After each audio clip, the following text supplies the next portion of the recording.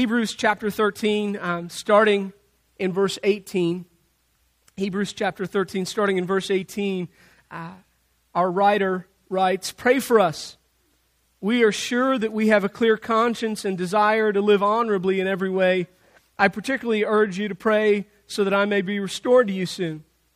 May the God of peace, who through the blood of the eternal covenant brought back from the dead our Lord Jesus, that great shepherd of the sheep, equip you with everything good for doing His will, and may He work in us what is pleasing to Him through Jesus Christ, to whom be glory forever and ever. Amen." Brothers, I urge you to bear with my word of exhortation, for I have written you only a short letter that took 10 months to go through. Greet all your leaders and all God's people. Those from Italy send you their greeting. Grace be with you all. So to this point, we've discovered a whole lot, right? The whole book is this exploration, this truth that Jesus is better. And specifically, these guys were struggling with persecution and problems, and they were feeling pressure to return back to Judaism. And so the author writes them, say, no, stand firm in your faith. Jesus is better than that stuff. I want you to hang in there, right? And so we learned so many lessons as we walk through the text. This point, we've learned that Jesus is a better picture of God. Got a lot of pictures in the world. A lot of people think a lot of things about God. But if you want to know the heart of God, if you want to see what God looks like, you look to Jesus. He's a better picture. We talked about the fact that He's a better prophet. And we looked at all the religions in the world and all the prophets of those religions. We see that Jesus stands head and shoulders above them all. Said He's a better creator. He's a better sacrifice. That He's better than the angels. He's a better anchor as we tend to drift away. He's a better argument. He's a better restorer. He's a better pioneer. He goes before us. We talked about the fact that Jesus is a better liberator as He sets us free from the power of sin and death, that He is better than Moses, that He brings us better rest, that He is a better word. He's a better high priest. I love that lesson when we discovered that Jesus is a better meal and that those that eat with Jesus always have leftovers. We talked about the fact that Jesus is better than the basic tenets of faith and that we should move on and know Him deeply, that Jesus was better soil. We talked about the fact that He's a better promise, He's a better priesthood, He's our better hope. He's a better servant, He's better than a symbol, He's the better way, He's our better payment. He brings us better confidence, He's better for us, He is our better example. He's way better at discipline. He's a better mountain, He's our better help. And of course last week, He's our better leader. Now, having established all that, our author ties everything up, and he leaves us one last lesson, one last final powerful reminder for these people that are enduring these problems and this persecution. He gives them one powerful reminder, and here it is. Ready? Jesus is better for us. He makes us better. Jesus makes us better, right? So the author boasts about Christ. He talks about every office that He holds. He talks about how good He is. And then he says, and oh, by the way, just so you know, He makes you better too. He makes you better too. And I want you to read verse 20 and 21 with me again. It says, may the God of peace, who through the blood of the eternal covenant brought back from the dead our Lord Jesus, that great shepherd of the sheep, equip you with everything good for doing His will, and may He work in us what's pleasing to Him. I love that title. Did you catch it? That great shepherd. It says Jesus, that great shepherd. Now, throughout the Gospels, Jesus identifies His character and His identity to the disciples on a regular basis, doesn't He? I mean, we find it all over, especially in the book of John. In the book of John, we find the 7 I am statements, right? Where Jesus, 7 occasions, says plainly to His disciples, I am the bread of life, right? I am the way, the truth, and the life. I am the resurrection and the life. And in John 10:11, he identifies Himself this way. He says, I am the good shepherd. I'm the good shepherd. That's who I am. Okay? And then He explains what He means by that. He says, the good shepherd lays down his life for the sheep. And of course, guys, that's what Jesus did for us, right? Jesus died for us. He is the good shepherd. But our text reminds us that He's not just the good shepherd, He's also the great shepherd. You see, the good shepherd dies for his sheep. The great shepherd lives for his sheep. And so Hebrews 13 comes to remind us that Jesus did not stay dead, but he conquered death, he rose from the grave, and he now lives for his sheep. He lives for us. And what does he live to do? He lives to make us like him. He lives to make us better. Jesus didn't stay dead because he desires for us to be made into his image. He desires that we have his life, real, everlasting, true, genuine life. I just want you to think about that with me. That's a big deal. Because the sin payment was made, right? The moment that Jesus died, the sin payment was made. We were forgiven at that point. Now, it could have stopped there, but that wasn't the point. That wasn't the mission. The mission wasn't just forgiveness. The point was actually perfection, wasn't it? See, Jesus didn't just die, he also conquered death. So he paid the sin payment, he provided forgiveness, but then he went so much further, and he conquered death, he rose again, that we might have life, that he might work in us to make us better, to make us perfect. And we'll get into that word in a second and what that means. So Jesus conquered death that we might have life and that we might live like him. Perfection was the point. It's a big deal. And that's what we need to close with as we wrap up Hebrews 13 today. What this perfection, what this new life that Christ affords us looks like. And that's what we're going to do. And so again, just 20 and 21, I'm at the tail end of 20. Our Lord Jesus Christ, that great shepherd of the sheep, equip you with everything good for doing his will, and may he work in us what is pleasing to him. Okay, so this is a work of God in us. What is that work? What is that work? Just according to our text, it's an equipping work. That he may equip you.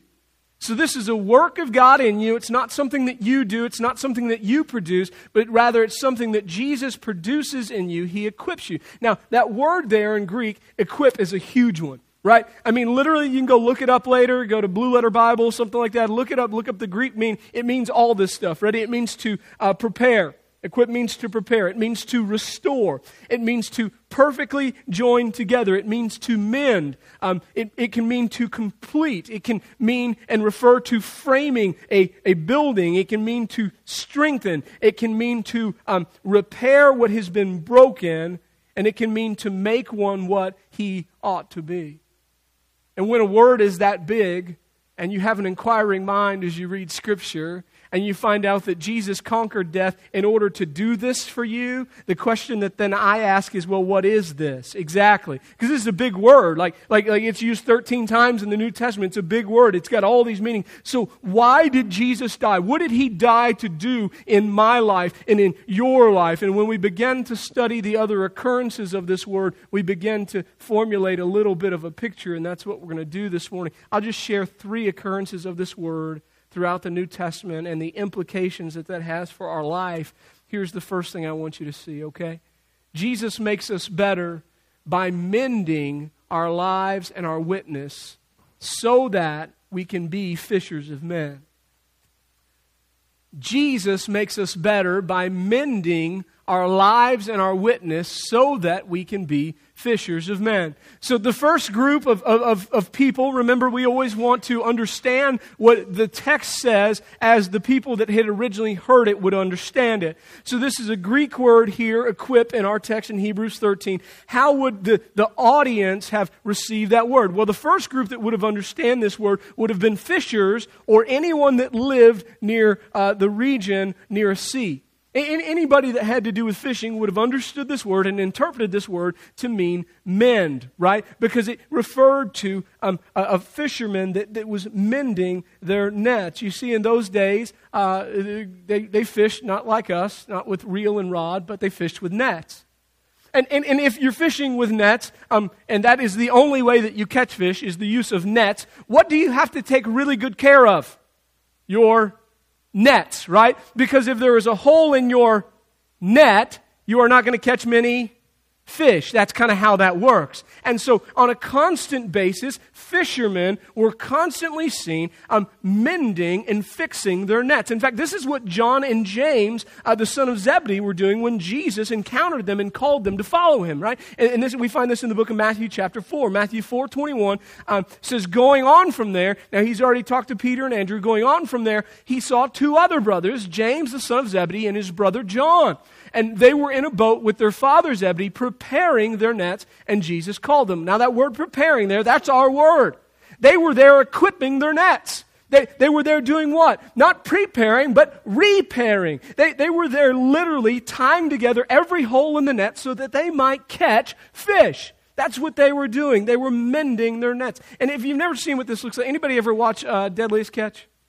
This is what they do with the crab pots, right? You kind of have like a piece of bone or something, or soapstone, and you've got rope attached to it, and you're just weaving it and tying it, and you're mending the nets. And so this was a huge part of being a fisherman, is that you had to mend your nets. Of course, Jesus then would say to them, "Come and follow me." And guys, this is really the truth of the gospel, right? God has saved us for a purpose. He has called us for a purpose. He didn't just say, "Come and follow me."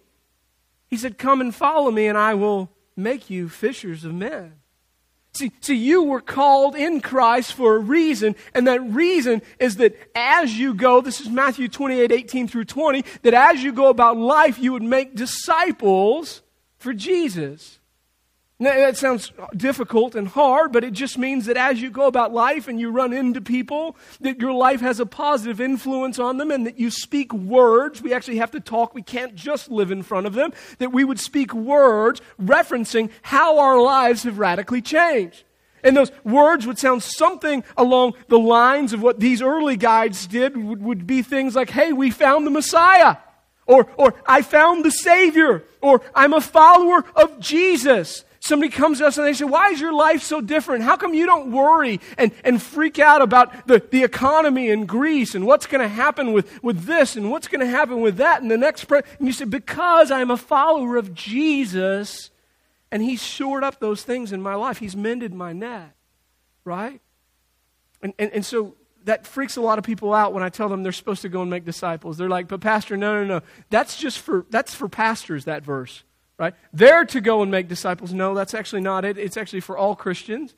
And people say, "Well, how do I do that?" Well, here's how you do it. It's Acts 1:8. When the Holy Spirit comes upon you, you receive power to do this. You receive power. This is not your work. This is God working in you. And if you submit to God and if you take your life to Him, He will take your life and He will repair all of those broken places. And here's the deal. This is what I found with Christians. And I love Christians. I love my Christian community. I love my church. Here's what I find. Most believers I've found are very frustrated in their Christian life because they don't see a lot of fruit. They don't see a lot of fish in the net. So it kind of begs this one question, doesn't it? Is there any part of my life that needs mending?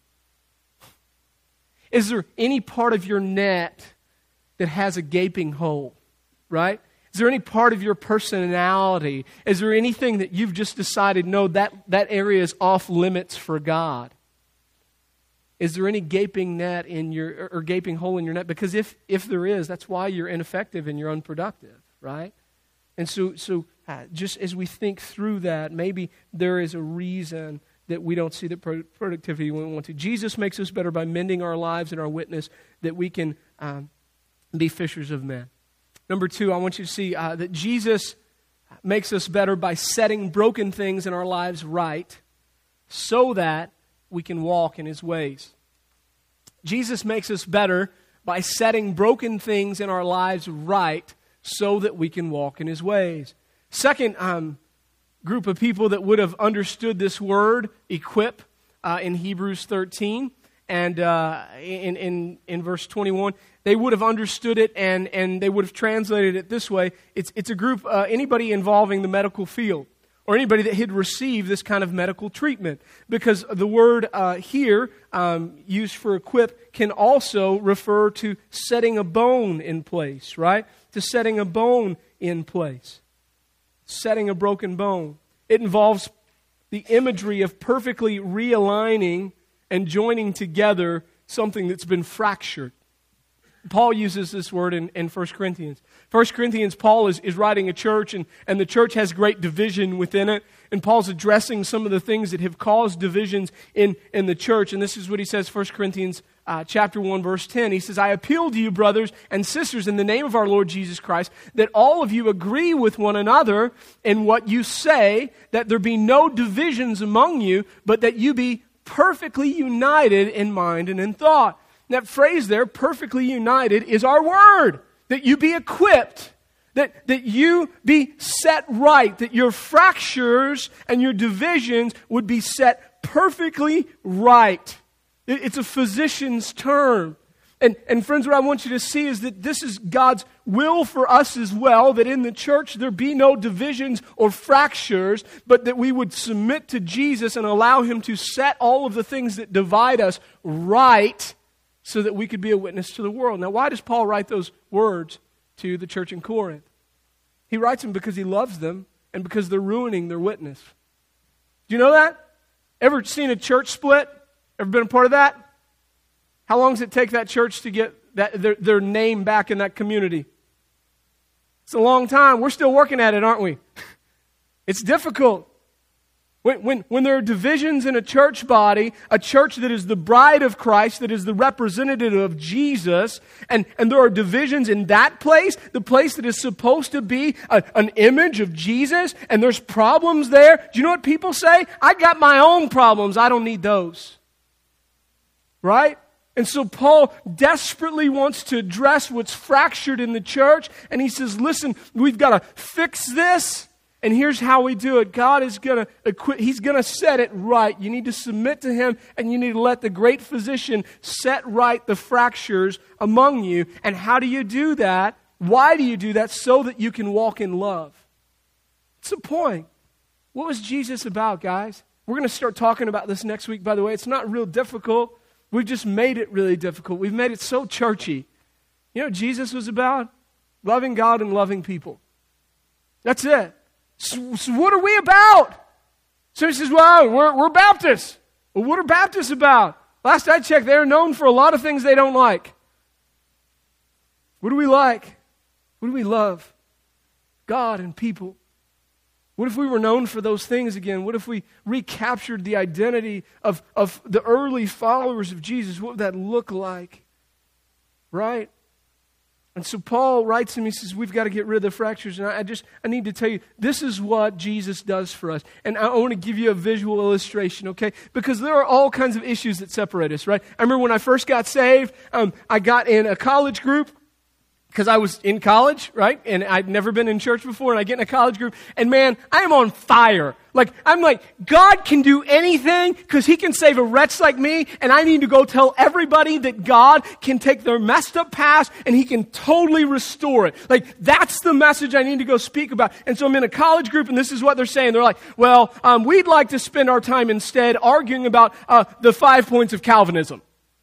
And they did, and they just sat there and argued and debated about, well, how much does God really know, and what does it mean that He predestined, and how great of a sinner am I? And they just argued and argued. I'm like, there are lost and dying people, of which I was one of them. You are walking past them, arguing about stuff that doesn't matter. You should repent. And they looked at me like I was crazy. But we're so divisive. Got married, and I got in a young marriage class, and we were going to study the book of Revelation. You know what Revelation is? The biggest argument in the Bible. That's it. Let's read the book of Revelation so we can all disagree about when Jesus is coming back. We can all form our own opinions about how that's going to happen and when it's going to happen. We can all get off track and forget the Great Commission, which says, by the way, go and make disciples. And then you read on, and Jesus says, you're not going to know the time or the hour. And so the Christians keep guessing the time or the hour, and I'm like, shut up! I want Him to come back! Every time you guess it, you're postponing it. Stop it! If we could instead just tell people that Jesus is the Messiah, the long-awaited one, the God-man that came and stepped into humanity to suffer the consequences of our sin. He died in our place, conquered death, rose again, and now lives to make us like Him. We're good. So let's do that. And so here's what Jesus does. This is beautiful. The great physician, this is how He takes fractured people with differing opinions about politics and gun control and immigration. You know what He does? You know what He should do? You know what we should do? He takes all those things and, hey, I've got a lost and found bin. You ready? This is where it goes. The foot of the cross. Just lay it right here. Just come and you lay every opinion that you have about every non-central issue in life, and you lay it right here at the foot of this cross so that when you look back to it trying to pick up your own opinion, instead you see hovering above it the greatest love that there has ever been or ever will be, and suddenly that stuff doesn't compare anymore, does it? And so we see Jesus crucified on our behalf, and He's so much better than anything that would divide us, and all those fractures are set right, and we become the bride of Christ again that we're meant to be. And we honor Jesus, and the world sees that we are His disciples because of our love for one another. And I would just say to you, church, that doesn't sound that hard. Doesn't sound that hard. This is what Jesus wants to do for us, right? He wants to mend our life. He wants to set right our fractured relationships. Finally, I would say this to you. Number 3, I want you to see that Jesus makes us better by preparing us for the battles of life so that we can stand firm.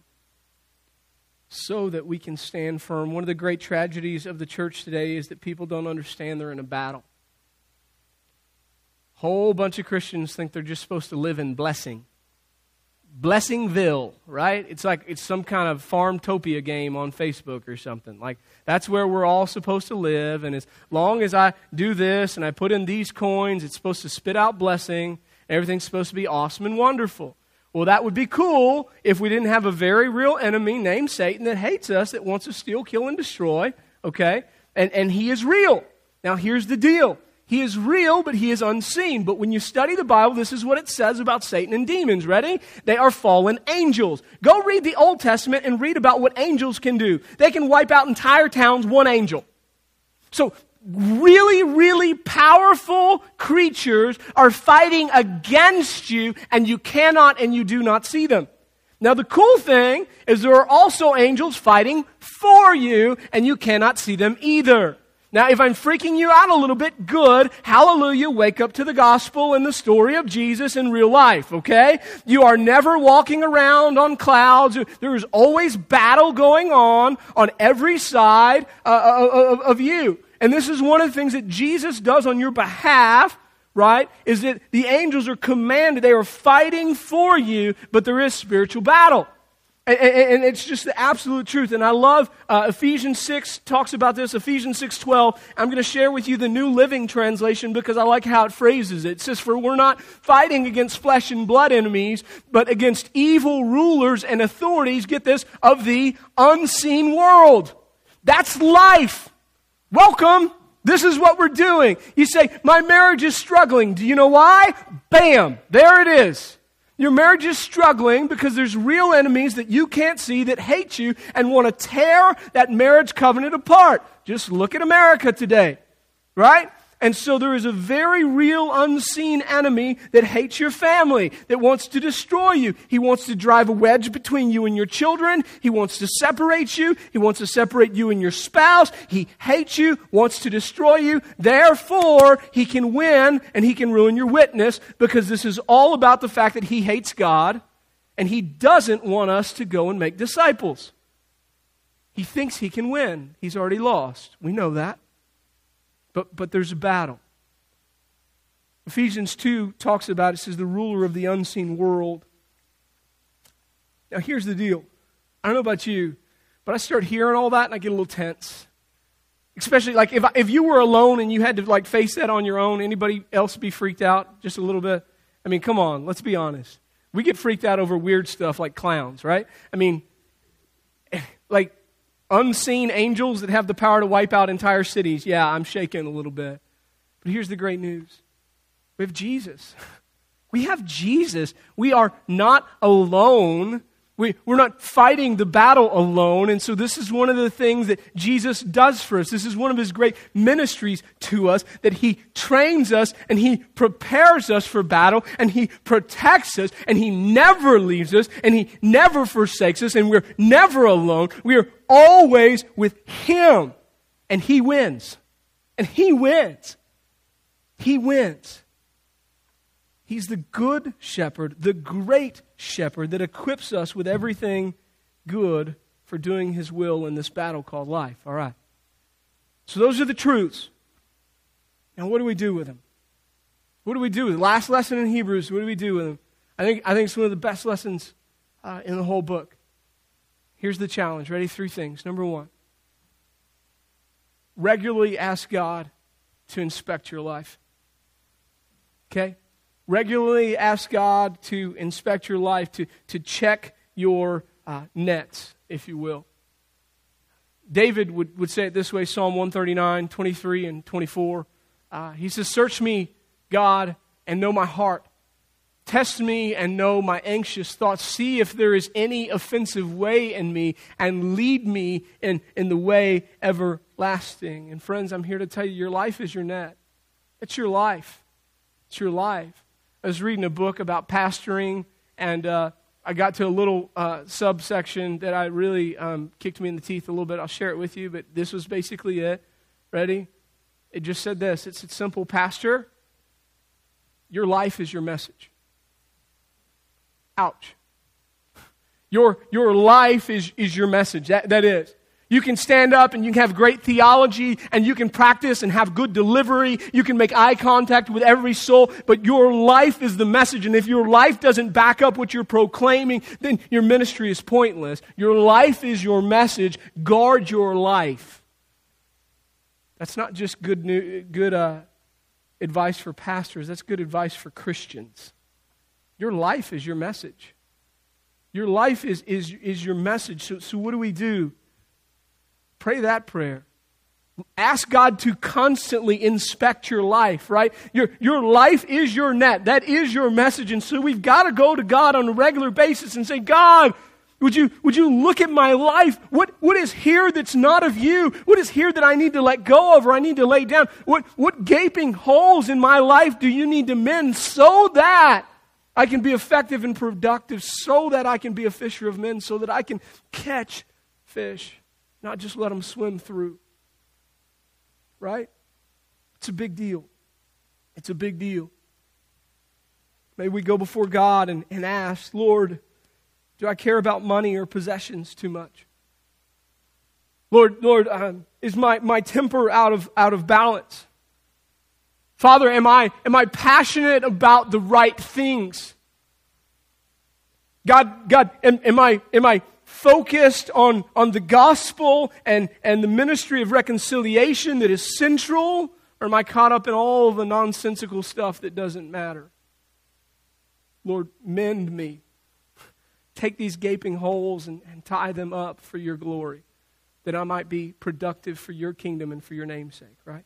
Your life is your message. Ask God to examine it. Number 2, ask God to fix any fractured relationships in your life. What does this word mean? What does he do for us? He sets fractured relationships right. He sets fractured things right in our life.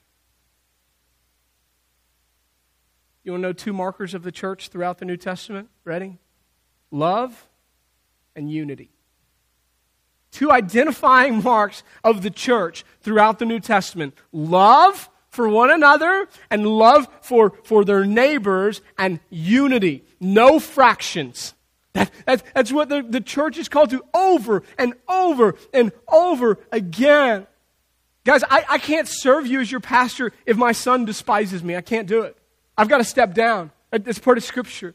If my wife hates me for the amount of time that I spend at the church, I've got to retire and go figure out something else, which will really stink and we'll be poor. But it's the truth, right? But that truth doesn't just apply to me, it also applies to you. It's what it means to be a follower of Christ. If my life is not marked by love for God and love for people, if it's not marked by love and joy and peace and patience and gentleness and goodness and faithfulness and self-control, something's wrong.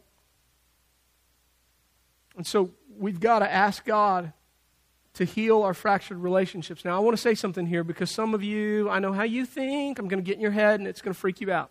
Okay?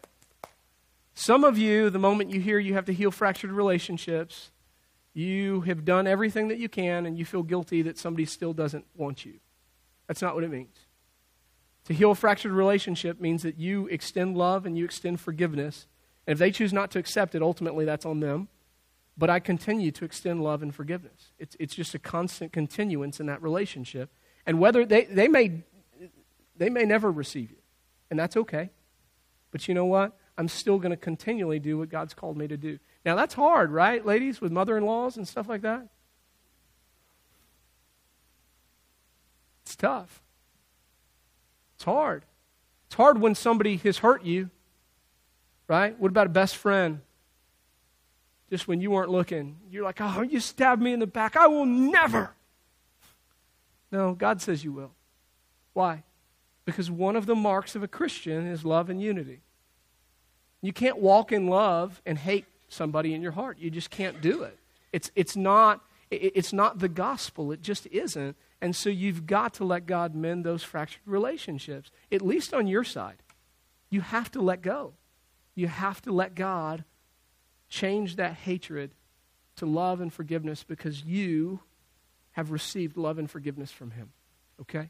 So you've got to ask God to fix any fractured relationships in your life. Lastly, I think this final encouragement that Jesus makes us better calls us to submit to the Lord's training and to daily get dressed for battle. Submit to the Lord's training and to daily get dressed for battle. Jesus didn't leave us alone. He told us exactly how to get ready, how to get dressed for battle. They're not complicated things. How's your prayer life? Start there. If you're not talking to Jesus, something's wrong. You're too busy to spend time with Him. You're too busy, right? As you go about your day, talk to Jesus. Talk to Him when you wake up. And it's okay in the shower. He knows what your nakedness looks like, okay? You can laugh, but I'm telling you, what's on the outside of you is a whole lot better than what He sees inside your heart. That's where all the ugliness is. It has nothing to do with on the outside. If He knows the ugliness of my heart, then why can't I talk to Him when I'm naked in the shower? You know what I'm saying? Because He's seen much uglier than this. He's seen in this heart, and it's ugly. There should be no place off limit. Anytime you can get alone and talk to the Lord, don't feel... And I say that to you and half jokingly, but I know people that are like, the shower is the only private place, but I can't talk to God there. I'm naked. I'm like, really? Really? Seriously? Because you came into the world naked. He took care of that, didn't He? You find any place you can that is quiet and alone. You go out to your car. Like, I got you, man. I got 4 kids, right? The car is sometimes the only quiet place. And that's when they're not in it, you know? Because I could have 52 movies going on and everybody could have a Kindle and I'm still, Daddy, are we there yet? I'm going on vacation in a week and a half. I'm a little freaked out. We're driving to Colorado. It's going to be awesome. Woo! We won't be walking in joy and peace and patience, but we're going to be driving in it. Going to be driving in it. Prayer. Talk to God on a regular basis, right? Bible study. This isn't difficult stuff. You're reading the Word of God. Why? Because it helps you get dressed for battle. How did Jesus fend off Satan? Anybody? With Scripture. That's how He fended off Satan, with Scripture, right? Because the enemy always wants to take the things of God, and that's what He did with Jesus, and twist them. If you are the Son of Man, do this, right? If you are, and so, man, Satan does those things. He always talks to me like, really? God really loves you? Look how dirty you are. And I'm like, whoa, time out, dude. Here's what the Bible says. You're right, my heart is deceitful above all things and beyond cure, but Jesus has given me a new heart. So you don't have access here. Because the Word of God says this about me. It says that I am loved, that I am adored, that I've been made perfect in Jesus, even though I am being made holy. So you can't pick on my lack of holiness and point to my lack of perfection. I'm not completely holy yet, but I am perfect, brother. Step back. Here's the Word of God. You've got to know it, right? Because we've got to fight. And when He comes up against you, you've got to know that. You've got to have Scripture. It leads me Scripture memorization. To take the Word of God and to put it in your life and just to know a few verses that you can always stand on. Take every thought captive. Ladies, gentlemen, how's your thought life? How's your thought life? Because we're told to take every thought captive for the sake of the kingdom of Jesus, right? Live life on purpose. Jesus helps us do that. Jesus is not just better. He lives to make us better. Would you pray with me? Lord Jesus, thank you for loving us. Thank you for your word. Thank you for making us better. Would you allow these things to sink in our lives, just to go deep in us? Would you please help us bring our lives before you so that you might mend? Take our relationships before you that you might set right any fractures. Submit to you daily that we might be trained and dressed for this thing called life and this battle that we face against a very real enemy that wants to destroy us. Thank you, Lord. We ask these things in your holy and precious name. Amen. So, super simple.